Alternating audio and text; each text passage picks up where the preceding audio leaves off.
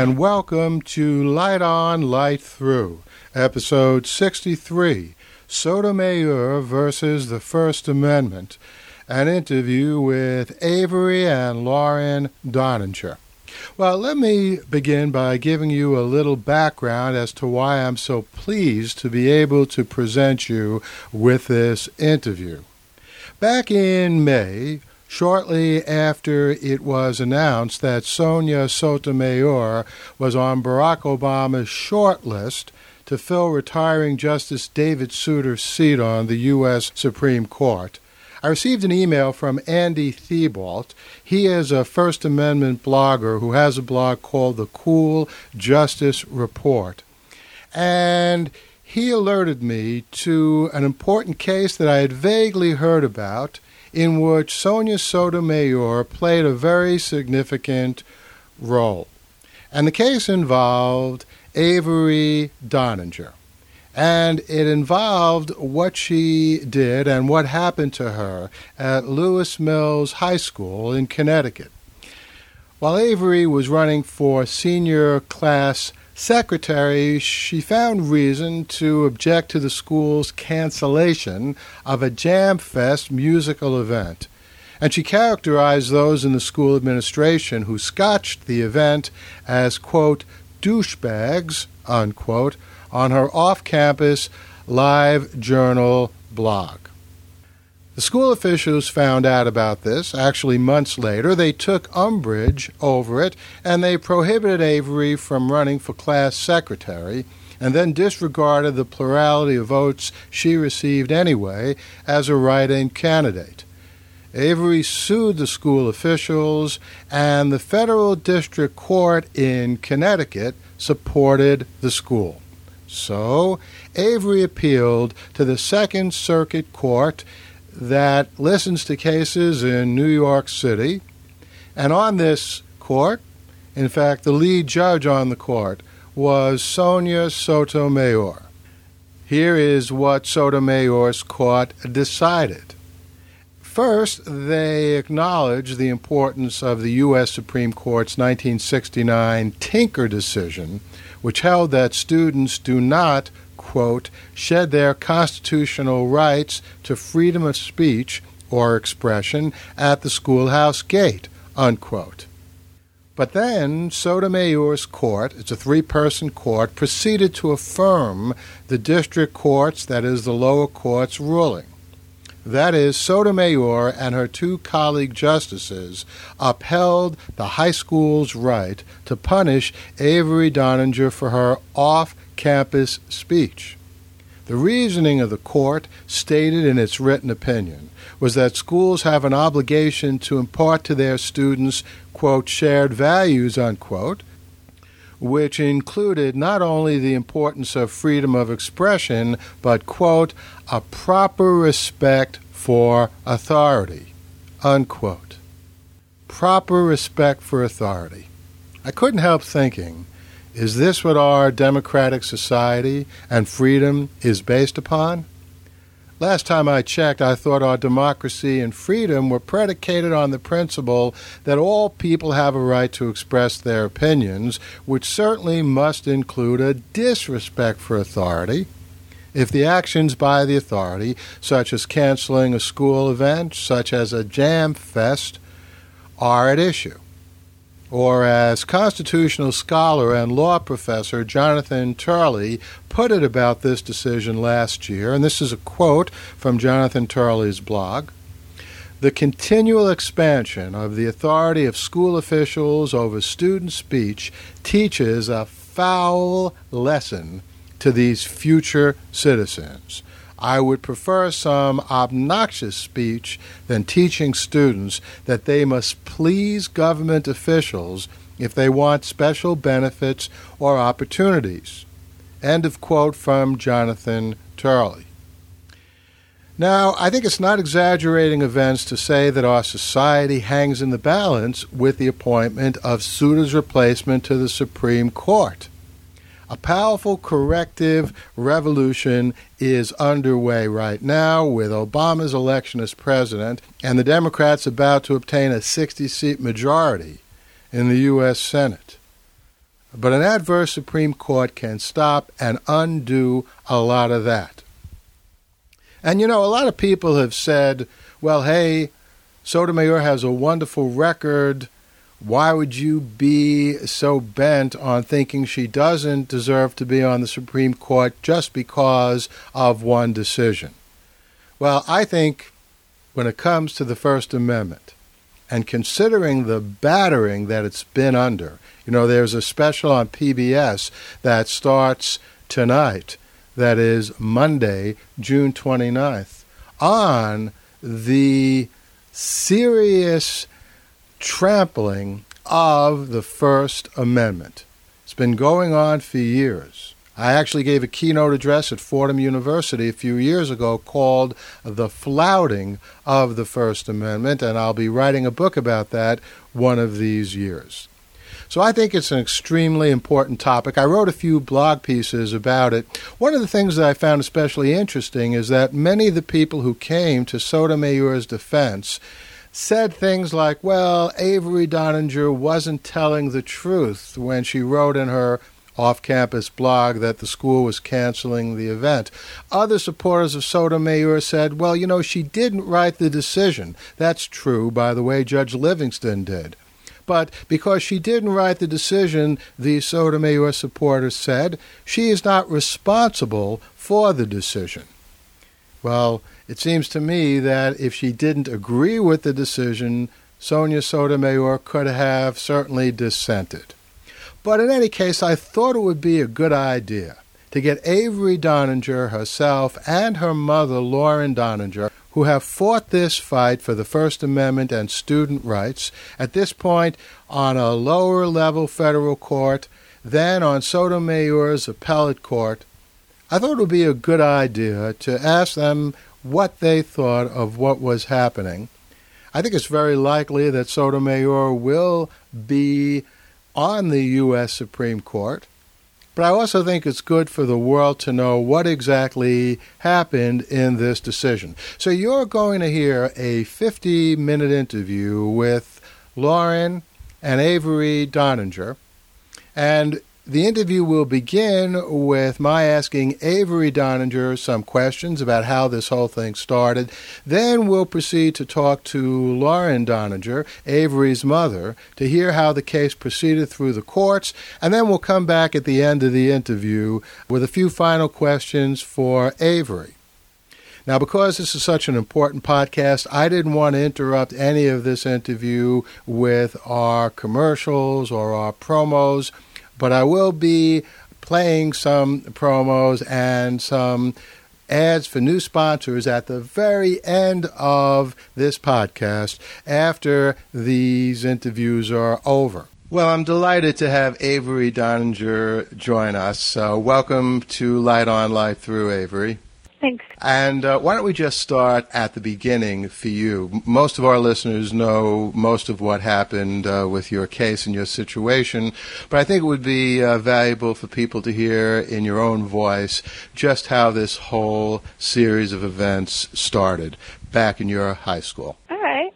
Well, it all started my junior year of high school at the end of the year. I was 16, and I'm very involved in my school as a part of the student council, and as a part of student council, we planned this big event called Jam Fest. It's kind of like a Battle of the Bands type event. We had been planning for months, and it kept getting postponed because the auditorium we were going to have the event in was under construction and wasn't quite finished yet. Finally, it was finished, though, and we were really excited we could have it. But a couple days before the event, we were told that, we wouldn't be able to have it in the auditorium anymore because it was brand new and, it was the taxpayers' auditorium and we can just use it, whenever. And so we were really upset about this because the event was only a couple days away. And so me and a couple of other student council members went down to the office to talk to my principal, Ms. Niehoff. And she was actually not there and would be in meetings all day, and she'd be back. She would be back around, 12:30, just briefly, and we could come meet with her and to set up a meeting for later. So because I had a study hall during that time, we decided that I would go down and just set up a meeting for after school with her. But we were, just couldn't believe it at the time. We really wanted we wanted to do something. And because they had told us over and over again, this was, the taxpayers' auditorium, the community's auditorium, then we decided we would get their permission. So we went to the computer lab, and we wrote up this really nice email just kind of explaining to the taxpayers in the community, what was going on, why this event was so important to us, and, that we really wanted their support to make this event happen. So to please call, the central office, main office, to, tell them that you want the event to happen. So we sent out this, chain email, and afterwards we just, went to class, and at 12:30 I went back to meet with my principal and just set up a meeting for later on. But as soon as I saw her coming down the hallway toward me, she looked just really upset. She was, kind of doing an angry walk that my mom does, just really upset, and takes my arm and says, I need to talk to you right now, and drags me into her office, and, I just happened to be the unlucky person who she bumped into right when she was angry, and, I guess she's really angry with me and saying, central office is being flooded with all these calls, and we know what's going on, and I told her we sent the email, and she said, well, as of right now, JAMFest is canceled. And so it was my belief at the time that, JAMFest is canceled. We've been planning this event for months and months, and, the last minute they cancel it. Tickets are already sold, bands are going to be just really upset, and, I couldn't believe it. And she said, well, if you play your cards right, we'll be able to have it at a later date, but, as of right now, it's canceled. And so I was really upset with it. I had this information. I left her office really upset, and I told a few of my friends, but I didn't, wasn't spreading this around the school yet because I just couldn't believe it. And so that night, let's just stop there for a second, because I want to underline that point for our listeners, that the principal told you explicitly that the event would be canceled. Those were her words. She said that, maybe they could change their mind at a later date. That's always a possibility when something is canceled. But she didn't say it would be delayed, postponed. She said canceled. And I think it's important that people know that, because I found in response to some of the discussions that I've been taking part in that some people think, well, the event was never canceled in the first place. The fact is, even postponing the event would have been an aggravating thing for you as a student. But the point here is that you didn't make this up, that the event was canceled. You were told that the event was canceled. Right. Okay, so continue with your story.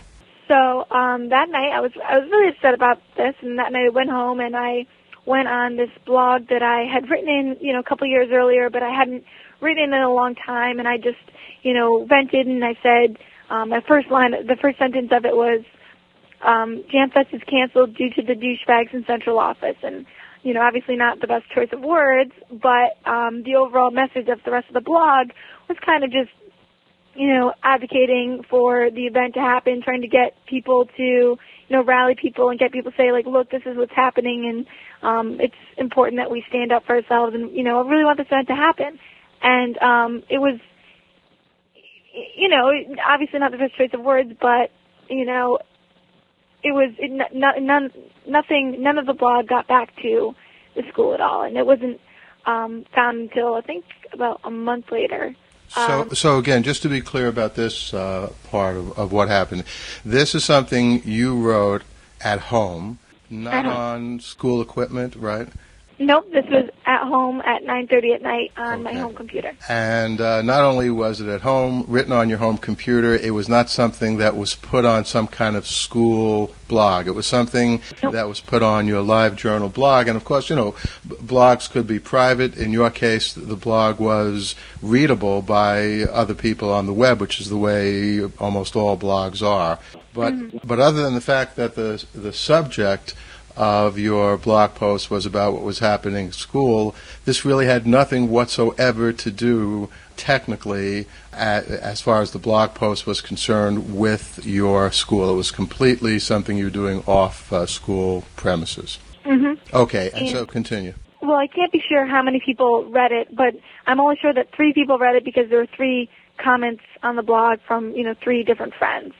But the next day, I was called into the office with, a couple people who sent out that separate email, that email that we sent out, the chain email to all the taxpayers. And we got called into the office, and everything was resolved. We set a new date for Jam Fest, and we were not punished at all for that email we sent out, and that was that. And so we moved forward. And the blog was, nothing that was, I just forgot about it. That was nothing ever happened with that. And let me just point out here, from a communications standpoint, this blog that you wrote is almost the same as if you were sitting at home, relaxing with a few of your friends and talking. Yeah. And it's almost as if someone had come by, and I know you're going to tell us how the school found out about it, but it's almost as if somebody came by and was eavesdropping, or not, maybe just, walking by and heard what you said, and this is, what the school got so upset about. But why don't you tell us how that happened? Well, about a month later, I got called into my principal's office, and this is a week before the elections. I was nominated and planning on running for class secretary for the 4th time. And I was told, my principal took out a hard copy of my blog with the word douchebag underlined in red pen and said to me, do you remember writing this? And she talked to me a little bit, and she said, well, there are 3 things that you need to do. You need to tell your mother, you need to apologize to the superintendent, and you need to, we're asking you to step down from all leadership positions and not run for the next year. And I said, well, I will do the first 2 things, but I'm still going to run next year. Being, class secretary, I've been doing it for, the 3 earlier years, and it was really a big part of my college resume and important to me and what I wanted to, preparing for, things I wanted to do in the future. And so it's just I couldn't believe she asked me to do that. And then she said, when I refused to do it, she said, well, we are going to administratively remove you from all leadership positions, and you're not allowed to run for class secretary next year. So I was pretty upset by this, and I went home, and I told my mom, as she asked, and my mom was, she was upset that I would use that kind of language because she knows I'm, capable of using more sophisticated language. But on the other hand, she kind of was taken aback by, this was something I did at home on my home computer and never got back to the school. So, or disrupted the school in any way. So she felt it was not the school's place to punish me in any way. It was, her right as a parent to take care of it and punish me in any way that she saw fit, not the schools. Okay. So we're going to actually hear from your mother now in her own words about what happened. She's going to pick up the story. And I want to welcome to the Light On, Light Through podcast, Lauren Doninger, who is Avery Doninger's mother. Thanks for joining us, Lauren. My pleasure. Why don't we start where this whole series of events started for you? Your 16-year-old daughter came home from school one day, and why don't you pick it up from there? She came home about a week before the class election. She had been the class secretary for 3 years, and she was a junior, and it was the election for her senior to be class secretary for her senior year. She came home and she handed me a hard copy of a printout of a blog she had written on April 24th. This was, I think, May 17th, 2007. And she said, Miss Niehoff, that was the principal, told me that I had to show you this, that I had to apologize to Mrs. Schwartz, who was the superintendent, and I had to step down from leadership positions, and I can't run for class secretary. She showed me the blog. The word douchebag was underlined twice in red, and I knew right away what the event was referring to because I'd recalled about a month earlier, a little shy of a month earlier, when there was dust up over Jam Fest, something that Avery had been very actively involved in planning, and they weren't able to use the auditorium on the date it was scheduled, and they found this out only 4 days before the event. So I looked at the blog, and I let Avery know that I wasn't impressed with her word choice, and I also wasn't impressed with her punctuation or spelling. But I liked the activist sort of nature of it, and was immediately sort of struck by the idea that the principal was going to punish her for something she had done at home. It was time and date stamped. I knew that it was 9:30 at night, although I had not previously seen the blog. And I went in immediately to see the principal, and she was adamant about the punishment. And one of the things that concerned me right away was she was punished on a Thursday. Monday was Memorial Day. The election was on Friday. There was absolutely no time for any nuanced reflection or to spend some time thinking about the broader implications, which I immediately encouraged her to think about. The first time I met with her, I told her I believed that this was a First Amendment issue. This was the school administrator that you told the principal. That's right. The principal. The very first meeting, I said, I think I said something like, "Have you read the Bill of Rights? Avery's in civics right now.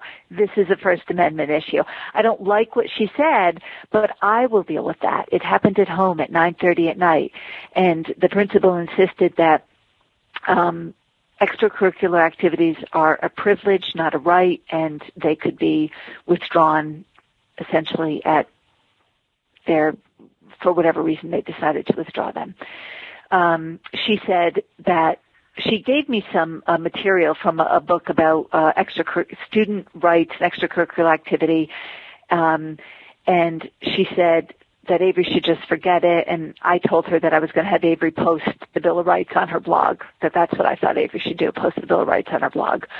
So then apparently somebody from inside the school gave an anonymous tip to the Waterbury Republican American newspaper, and I continued to try to reach out to the principal. I suggested other punishments that I could be on board with, while maintaining that it was up to me to punish her for something that happened at home.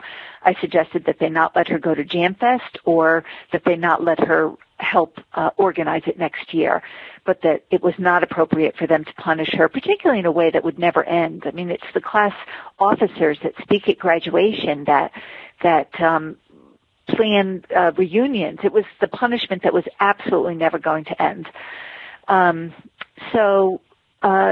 There was no movement. I asked to speak with the superintendent. I asked to meet with the Board of Ed member, and it was immovable. All right, so let's stop there for a second. So at this point, the school superintendent, the principal, seem to be ignorant of the First Amendment, or if not ignorant, at least unwilling to consider its application to this specific incident. At that point, it was only the principal, not the superintendent. Okay. Although I had appealed to the superintendent, I had not yet spoken with her. Okay. And what was the result of your appeal to the superintendent? That Ms. Niehoff's punishment was not going to change. I could come in and talk to her about it. And then, of course, there was no time because the Thursday, then Monday, the holiday, and then the election Friday. And eventually, after the fact, I went in June, and Avery and I went together and met with the principal and the superintendent, and they were absolutely immovable. I had requested to speak with the Board of Ed member, but there wasn't one available, and they were absolutely immovable. I gave them printouts of similar cases, and that, not the actual legal documents, but things that had been, I Googled it and saw news articles and so forth, and they were immovable. Nothing was going to change. So it seems to me, and I can't help mentioning this, and you never know when someone will be listening to this podcast. It's being recorded now in the middle of June 2009, but who knows, it could be listened to 5-10 years from now. In fact, I certainly hope so. But this is a time when right now in Iran there are two things going on which show what happens when societies and governments ignore the First Amendment, and the interesting and disquieting connection between that and respect for the democratic process in elections. Because in Iran you have an election which apparently was the result of some, at the very least, suspicious activity, and at the very least people are calling for a recount, maybe even a completely new election. And at the same time, the mullahs in Iran are cutting off reporters, preventing people from learning about what's going on in Iran, which is precisely what the First Amendment here in the United States is supposed to protect. So obviously, in Avery's case, no police came by and arrested her or did anything even remotely like that. But still in all, it is disquieting to see what happens on the other side of the world when there is a disrespect for freedom of communication and the results of elections, both of which figured in Avery's case. So let's move on to the next step. So it became clear to you and Avery that you weren't going to get much rationality or fair judgment from the school system. And we live, of course, in a country of laws, and what reasonable people are supposed to do when they feel they have been mistreated or treated wrongly, certainly by a school system, is go to the courts to get some kind of redress. So why don't you tell us what your next step was? I just would like to add one other element, particularly in relation to the issue in Iran and the election process, the democratic process. The day of the student elections, a number of Avery's friends had made T-shirts that said Team Avery on the front and support LSM, that was the high school, freedom of speech in the back. And they were confiscated. And Avery had one in her hand, and she quickly hid it. The basic chilling effect. She hid the T-shirt. She was afraid of the repercussions. So there were all these sort of erosions of the basic democratic process for students who are supposed to be learning how to be the next generation. This was a group of students who were voting in the next presidential election, and they were not able, even though they were in a required civics class, were not able to practice basic democracy. It turns out that Avery won a plurality of the votes via write-in, but we weren't able to get those ballots, and we had to do a Freedom of Information request. The school demanded that she make an appointment, would not make public records available. So there are a whole series of sort of petty dictatorship in Region 10. So we did file for injunctive relief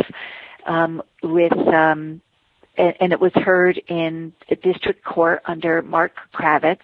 There was a lengthy, multiple-day hearing. There were multiple students who testified. Avery testified for about 4 hours. The students they weren't sequestered, but they weren't allowed to hear one another's testimony. And essentially, what we were suing for was injunctive relief. We weren't looking for damages. We were saying Avery needs to be able to give her speech as the electoral speech. There needs to either be a new election or there needs to be a way for her to serve in the position that she actually won, a plurality of the votes. The lower court, Mark Kravitz, he essentially disbelieved Avery and believed that there was a specific contradiction.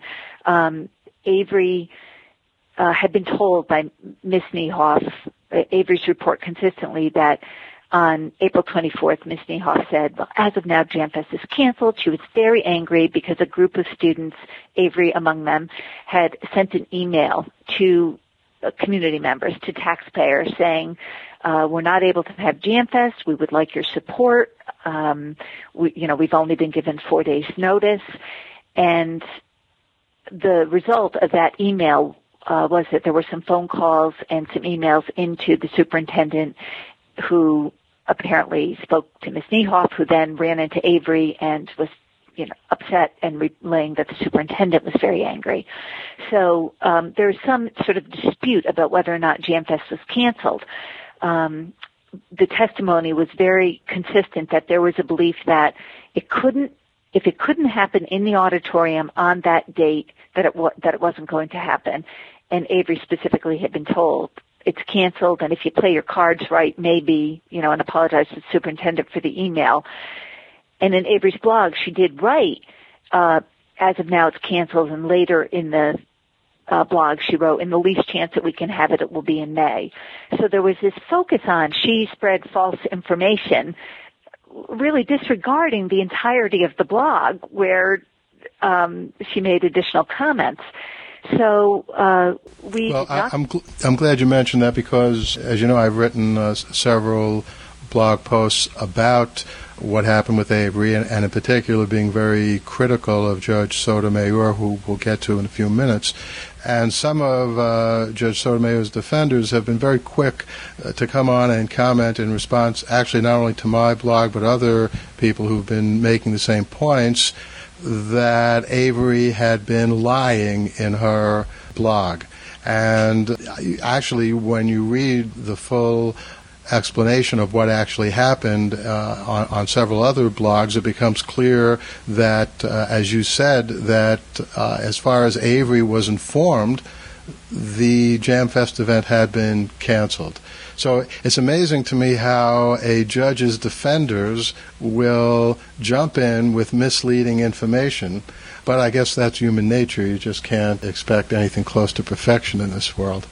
Well, the taking things out of context really troubled me. The materials that the principal had given me that said extracurricular activities are a privilege, not a right, the next sentence is, but students can't, something to the effect of, but students can't be barred in a way that would compromise their constitutional rights.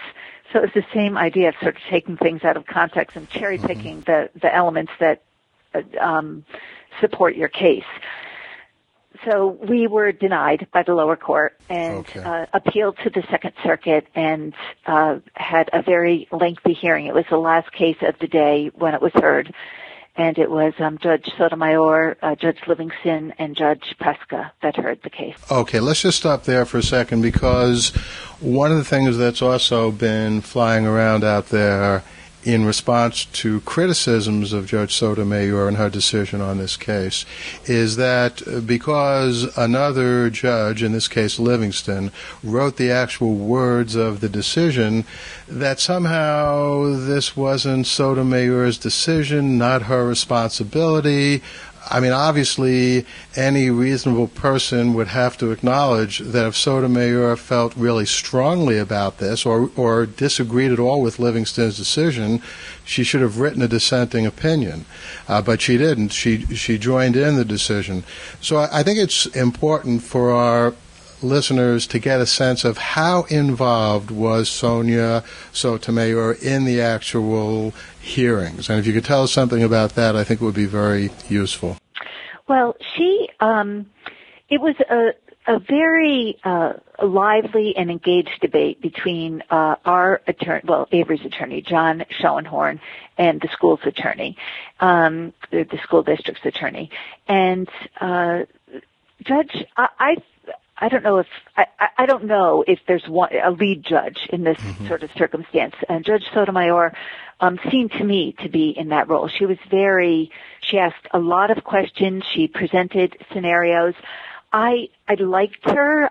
She reminded me of a University of Connecticut professor, and also a New Yorker, Regina Barreca. She reminded me of her. She seemed, sort of quick-witted and seemed aware of the case. I thought that there were a few times that the judges were maybe riffling through their papers and that there were elements that I thought maybe they had the sequence out of order, and I was, biting my tongue because it was hard to tolerate hearing the sequence being out of order because the sequence of events really mattered, and Avery being spoken to separately from what happened with the 4 students earlier in the day mattered. At one point, there was a discussion about the site ratemyprofessor.com and whether that was an appropriate site and whether students had the right to engage a site like that. And Judge Preska, we realized after the fact that Judge Preska thought that we were talking about the lawyers had mentioned that it was rapemyprofessor.com. That's R-A-P-E, my right, professor. Right, but that's what she had heard, and not Unbelievable. rate my professor. So that was concerning that she asked, well, is it okay to say that, rate my professor? And John Schoenhorst said, well, yes, because he was talking about rate my professor. So that was alarming. When I came away from the Second Circuit, I felt hopeful. I thought that we were going to get injunctive relief, but that was obviously not what happened. No, and what the appellate court could have done is overturned the district court's decision and given Avery the injunctive relief that she sought. And again, I think it's important to bear in mind that this is what a democratic judicial process is supposed to be about. The difference between a civilized society and an uncivilized society is that when you live in a civilized society and you are mistreated, you don't take the law into your own hands. You go to the judicial system. And let's face it, very often the lowest level of judges are no geniuses, and they stay at that level maybe their whole careers. I mean, there could be some great judges who will then rise in the ranks. But lower court judges make mistakes all the time, misunderstand things all the time, and it's the appellate court, even before the Supreme Court, that is the next place that someone would take his or her case if they thought they were being mistreated. By the way, this thing about rate my professor, I mean, it's laughable on the one hand, but it really boggles the mind that a judge on an appellate court could be so out in left field, doesn't even express it, that they could think that there would be a site called Rape My Professor. I mean, you just have to wonder what world, what planet around Alpha Centauri does that judge happen to live on. But anyway, to get back to the case, it's clear from what you were saying that Judge Sotomayor did play a major role in this hearing that was before this appellate court. And although she didn't write the decision, she clearly was completely versed in what the issues were, and nonetheless went along with the decision to support the lower court's decision. So I assume you must have been disappointed when you heard that Sotomayor was on the short list of possible people to ascend to the Supreme Court, and even more so when President Obama announced that he was selecting her. Some of the bloggers who've been interested in the case, Alden Hines from Orient Lodge and Andy Thibault from Cool Justice and John Schoenhorn, had mentioned when we were going into the Second Circuit that they thought that Sotomayor would be on a short list for the Supreme Court. So I was aware of that. And then when the suitor announced his retirement, before that, before there was a vacancy, maybe even before the election, I had written an email to Senator Leahy and talked about my concern about Judge Sotomayor. So I guess I guess I'm disappointed. I've been disappointed at every step along the way with this process in a way that's been so shocking to me. I think that I, like many Americans, have taken rights for granted, and then when they're violated, it just feels so surprising, and then to not be able to have any redress and have it repaired is surprising. So I don't know. I think that maybe Judge Sotomayor will get another pass at this case. We're certainly not done. I think that it is a case that could end up at the Supreme Court, and I think she's she'll get another shot at it. Well, I'm glad to hear that you're pursuing it. Let me just mention about writing to government officials. One of the things we still laugh about in our family is shortly after my wife and I were actually just first going out in the late 1960s, before we were even married, she wrote a letter to Richard Nixon, basically angrily calling him to account for not getting our troops out of Vietnam, which is what he had said he would do in the 1968 election. Well, she got a letter signed, if not by Nixon, his name was signed on it, and you know what the letter said? We really appreciate your support. Thank you. It's good to know there are Americans out there like you who support the president. So, oh my goodness, writing letters, sometimes, and in fact, most of the time, don't have the kind of results that you see in movies.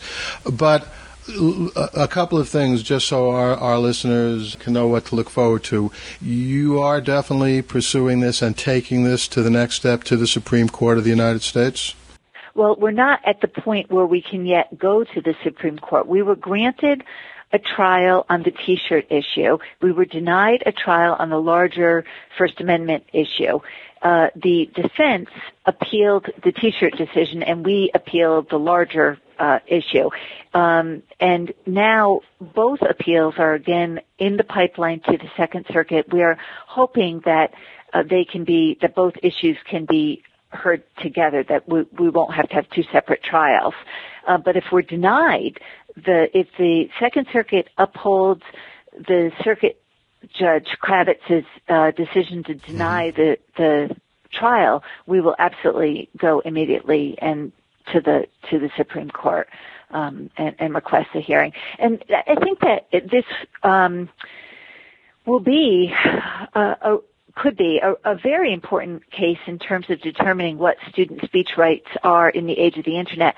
One of the things that Judge Kravitz had said in one of his decisions was that now, with the click of a button, off-campus speech can become on-campus speech, which maybe shows it's just fear of speech. I think that, any speech could be potentially dangerous or inflammatory if, kids have an opinion.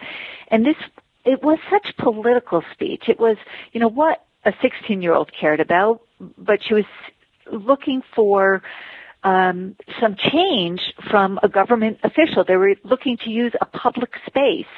It wasn't like the Wisniewski kid where it was the IM that showed the gun there and the head being shot. It wasn't even, although I have grave concerns about what happened in the Morris case, there wasn't a drug message. This was clearly, specifically political speech on the issues that a 16-year-old cared about, that a citizen cared about. Yeah, I mean, one of the things that really disturbed me in the Sotomayor and Livingston, etc. decision, I guess Livingston wrote these words, but again, Sotomayor certainly didn't object to them, that, yes, they understood that there was a First Amendment, and they understand that the government should support people's right to communicate, and certainly a school interfering with that was a serious issue. But what guided their decision, so what they think is more important, is teaching students a proper respect for authority. And that's really extremely chilling, not to mention the fact that it's totally inconsistent with what people like Thomas Jefferson saw in our society as being necessary. Jefferson said, if we could have a world, if I had a choice in which there was a world with governments and no newspapers, or a world in which we had newspapers and no governments, I would without hesitation choose the latter. That's what Jefferson, one of the framers of the First Amendment, wrote and thought. And yet here we have, in the 21st century, an appellate court telling the world that what students need to learn in school is a proper respect for authority. Actually, if you look again at what's going on in Iran, those people are showing a proper disrespect for authority. And that is really the basis of the democratic system, not appealing to authority, which is actually one of the fundamentals of propaganda. I teach a course in propaganda and persuasion at Fordham University every summer, and the prime propagandistic approach is an appeal to authority. And what that's designed to do is to get people not to think, but just follow what the authority is saying. So I think it was very disquieting to see that. Avery has a bumper sticker on her car that says, "Dissent is the highest form of patriotism." And one of the things that has troubled me about this whole process, including the comments about teaching proper respect for authority, Avery was 16, and her words, I would have liked as her mother to have seen her words be more refined, more sophisticated. But the heart of what she was doing and the heart of what the kids were doing when they sent the email, that nobody was punished for the email, but the heart was that they were engaging as citizens. They were engaging the lessons of their civics class. And that was intolerable to people. And I thought that it was really a missed teachable moment. There have been other schools in Connecticut that have invited Avery to come in and talk about the process that she's been through and the judicial system. And I thought that they could have said, geez, it's great that you care so much about this. It's great that you're an engaged student who cares enough to get upset when things don't go well. How can we work on maybe the way that you've framed this petition to people? But instead it was, shut up, kid. It was really the message, and be respectful, and not think for yourself. There's quite a premium, in my observation, on being sheep, being lemmings. And I think that it is a grave concern that if we have students who don't know how to fight for political change. That's more worrisome than fresh language. Absolutely right. And by the way, I should tell our listeners that Lauren has a PhD that she earned from a school of education.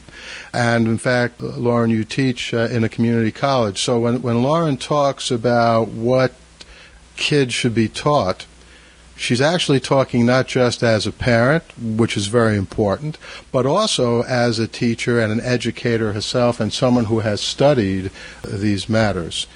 And I think that Avery is fortunate indeed to have a parent like you, and the cause of the First Amendment is fortunate to have someone like you. Let's just move to conclude this part of our podcast with one or two final questions.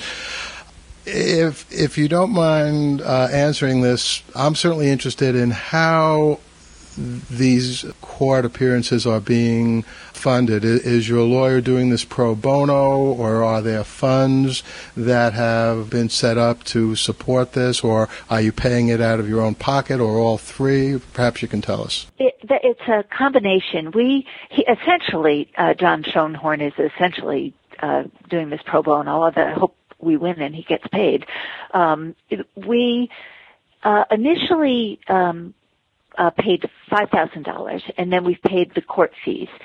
And there was an event that was organized called Poets and Writers for Avery. It was a free speech celebration, and a number of renowned authors and poets spoke, including Wally Lamb. They read from their work. Rand Cooper. There were a whole list of people. Franz Dusky spoke, and that raised some money. And I have really taken pause a number of times to even reflect on the fact that, the $5,000 in the fees, that's not, I'm a community college faculty. That it's not like, I have all sorts of excess cash. I don't, but I was able to come up with that money. And it troubles me how difficult it is to access financially the legal system. So we've had some support. I have some anxiety about the fees that will come along again to go back to the Second Circuit, and I'm sure the fees will be extraordinary to go to the Supreme Court. But we're going to continue to, I try to nestle some funds away in preparation for it. But it's been a challenge. Are there addresses or email addresses or places that you can mention where people who want to contribute to that funding can make contributions? Yeah, we'd be very grateful. Can go to the IOLTA, IOLTA Fund for Avery Johninger, care of John Schoenhorn. That's SCHOENHORN. and he's at 108 Oak Street in Hartford, Connecticut, 06106. And those types of contributions, your listeners probably would know this, that they are not tax-deductible contributions. And we'd be very appreciative. And I'm also, if people are interested in this story, they're welcome to email me. My email address is laurendoninger@comcast.net. Good, and we're going to put all those addresses and email contacts in the show notes. But let me just say about what you just said, it is really sobering to think that if Avery had not been your daughter, meaning the daughter of someone who at least had $5,000 in some kind of discretionary cash, had not been the daughter of someone who clearly is well versed in the First Amendment, then Avery and her rights would have been totally trampled, and no one might well have known about it. And it's disquieting to think that who knows how many times that's already happened and might be happening right now. By the way, if this case does get to the Supreme Court, and I certainly hope it does, chances are Sotomayor will have to recuse herself, which is both good and bad because, again, Sotomayor is replacing Souter, right? Yeah, who was, basically a great supporter of the First Amendment. And if Sotomayor recuses herself, then you have an 8-person court with 5 justices who have shown no disposition at all to supporting the First Amendment. So we'll just have to see what happens. But on the other hand, anything is possible. I want to thank you, Lauren, and we'll continue to be in touch. Best of luck with your case, and I think the whole world will be watching what happens with this. Thank you very much. And Avery, I have 1 or 2 final questions for you. Why don't you tell us now what you've been doing since then? The decision came down last year. That would have been the end of your senior year at the high school. You did graduate. What have you been doing this past year? Well, I applied to colleges, but I ended up deferring admissions to school, and I took a year off to join AmeriCorps NCCC. National Civilian Community Corps, and I'm based out of Denver, and I'm doing it's a government service program, and I'm doing service work all over the country. So my first project was in Austin, Texas, and I worked on disaster relief with FEMA for Hurricane Ike, and then I stayed in Denver, and I worked at an elementary school in a low-income area, and we were kind of like teachers' assistants and helped with getting the kids' literacy scores up. Then I went to New Orleans and I worked for Habitat for Humanity, and now I am here in Brooksville, Mississippi, working on a national wildlife refuge. So it's been quite an adventure, but heading to school next year. That sounds very exciting. Do you have any inkling as to what you want to do when you finally get finished with all of your education? Yeah, I think I definitely want to get into nonprofit management. So I'm not really sure what program but definitely nonprofit management. So there's no chance that you may go on to become a great constitutional lawyer and. I don't think so. Well, you never know. I mean, I just want to say that it's, of course, at this point, totally unclear as to whether the case will be heard by the Supreme Court of the United States, and if so, whether the decision will go in your favor or not in your favor.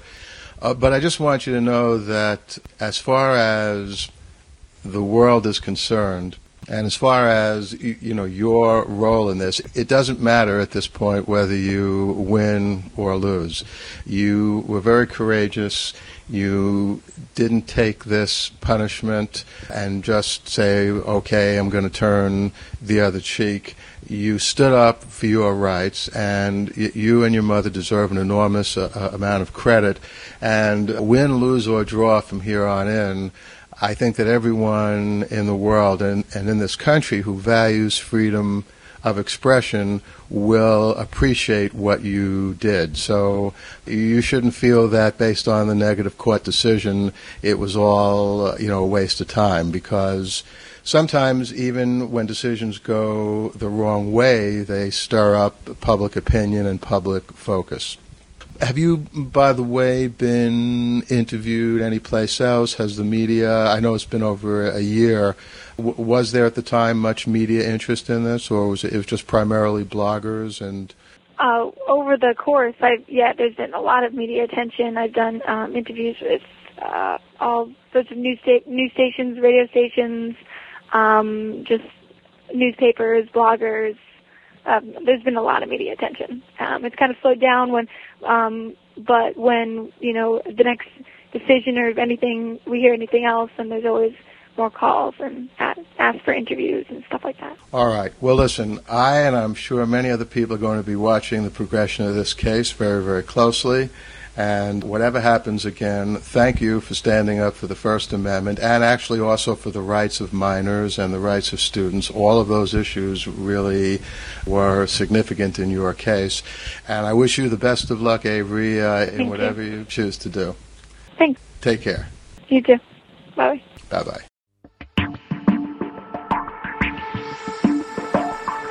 Hey, I'm Paul Levinson of Levinson News Clips, and if you would like a review of your favorite television show, maybe 30 minutes to an hour after the show has finished airing on television, and a review that's not going to take up much of your time, just 4 or 5 minutes, you want to go to Levinson News Clips. That's right, I have reviews of 24, Lost, Heroes, Battlestar Galactica. I'll be doing something for Caprica, that's for sure. Californication, Wired, The Tudors, everything. And you can get them really within an hour after the show has been broadcast for the first time, sometimes even a little faster. So that's LevinsonNewsClips.com. Levinson News Clips. Come on, you know you want to do this. If you're in a class somewhere in a boring office and you're thinking about that episode of Lost, you can do more than think about it. Just go to Levinson News Clips and you'll hear some of my reviews and views of that show. Levinson News Clips. LevinsonNewsClips.com. TV reviews.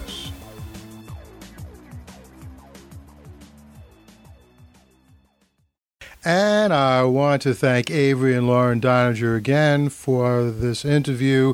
You can find all the things that we talked about during the interview, Avery's paper, the place where you can get information about donating funds for the continuing court cases. All of those links will be on the lightonlightthrough.com webpage with this podcast. And you can get there just by typing LIGHTLIGHTTHROUGH.com. So come on over to the webpage and click on some of those links. And also, while you're there, I wanted to let you know about one of our new sponsors. You've certainly heard of them, Blockbuster Video. And you will find a place on the lightonlightthrough.com webpage where you can click on the Blockbuster link, and that will bring you to Blockbuster's webpage, and there will be a code that you will automatically have attached to your account when you click through that link.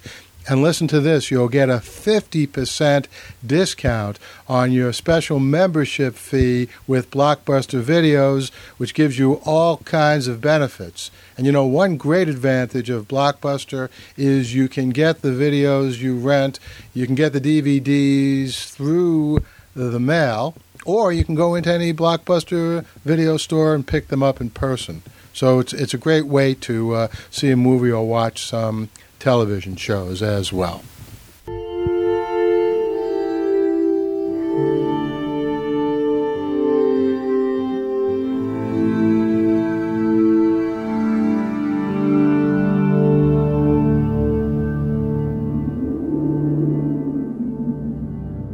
Athens, 2042 AD.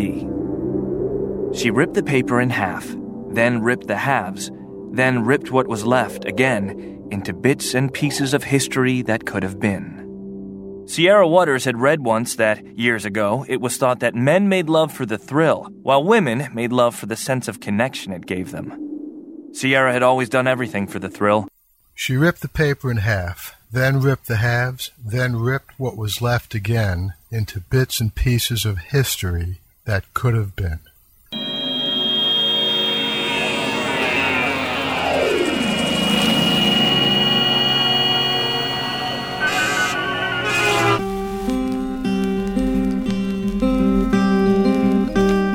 Entertainment Weekly says the plot to save Socrates is challenging fun. The New York Daily News says it's a Da Vinci-esque thriller. And Curled Up with a Good Book says Sierra Waters is sexy as hell. You can find out more about The Plot to Save Socrates by Paul Levinson at theplottosavesocrates.com.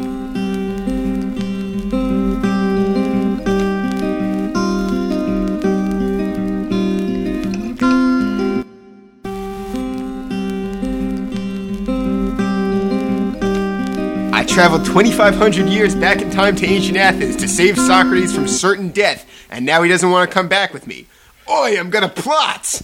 All this and more in Paul Levinson's The Plots to Save Socrates.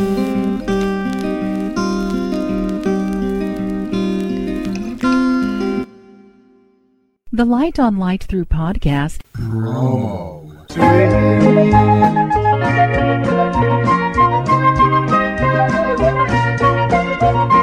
And that's the sweet music of our promo suite. And you're going to hear promos from Mike Thinks News, the savviest podcast in town. You're going to hear from the Night Guy in Israel. For Sean Farrell's audiobook of my first novel, The Silk Code. We're just about out of time. I look forward to talking to you next time.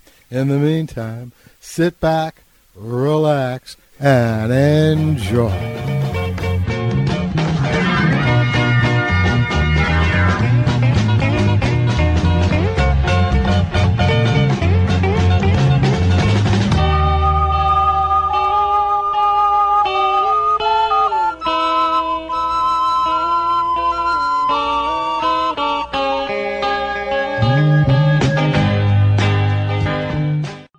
Check out the Mike Thinks podcast, www.mikethinks.com. News and current events with an opinion. The Mike Thinks podcast. It's the news you missed.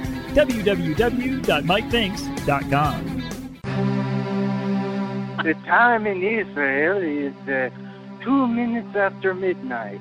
Your life is ticking away, moment by moment. Your coffee is getting cold.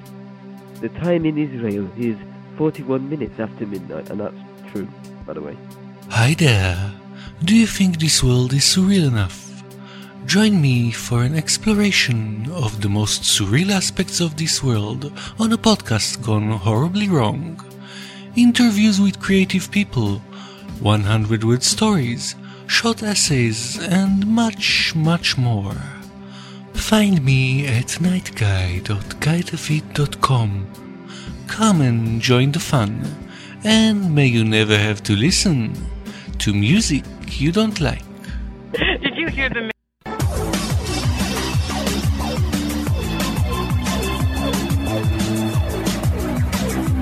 The Locus Award-winning novel by Paul Levinson comes to life in this free podcast novel.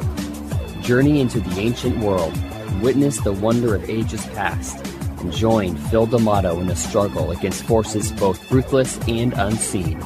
Visit www.thesilkcode.blogspot.com to learn more about the author and the novel. And subscribe today at podiobooks.com.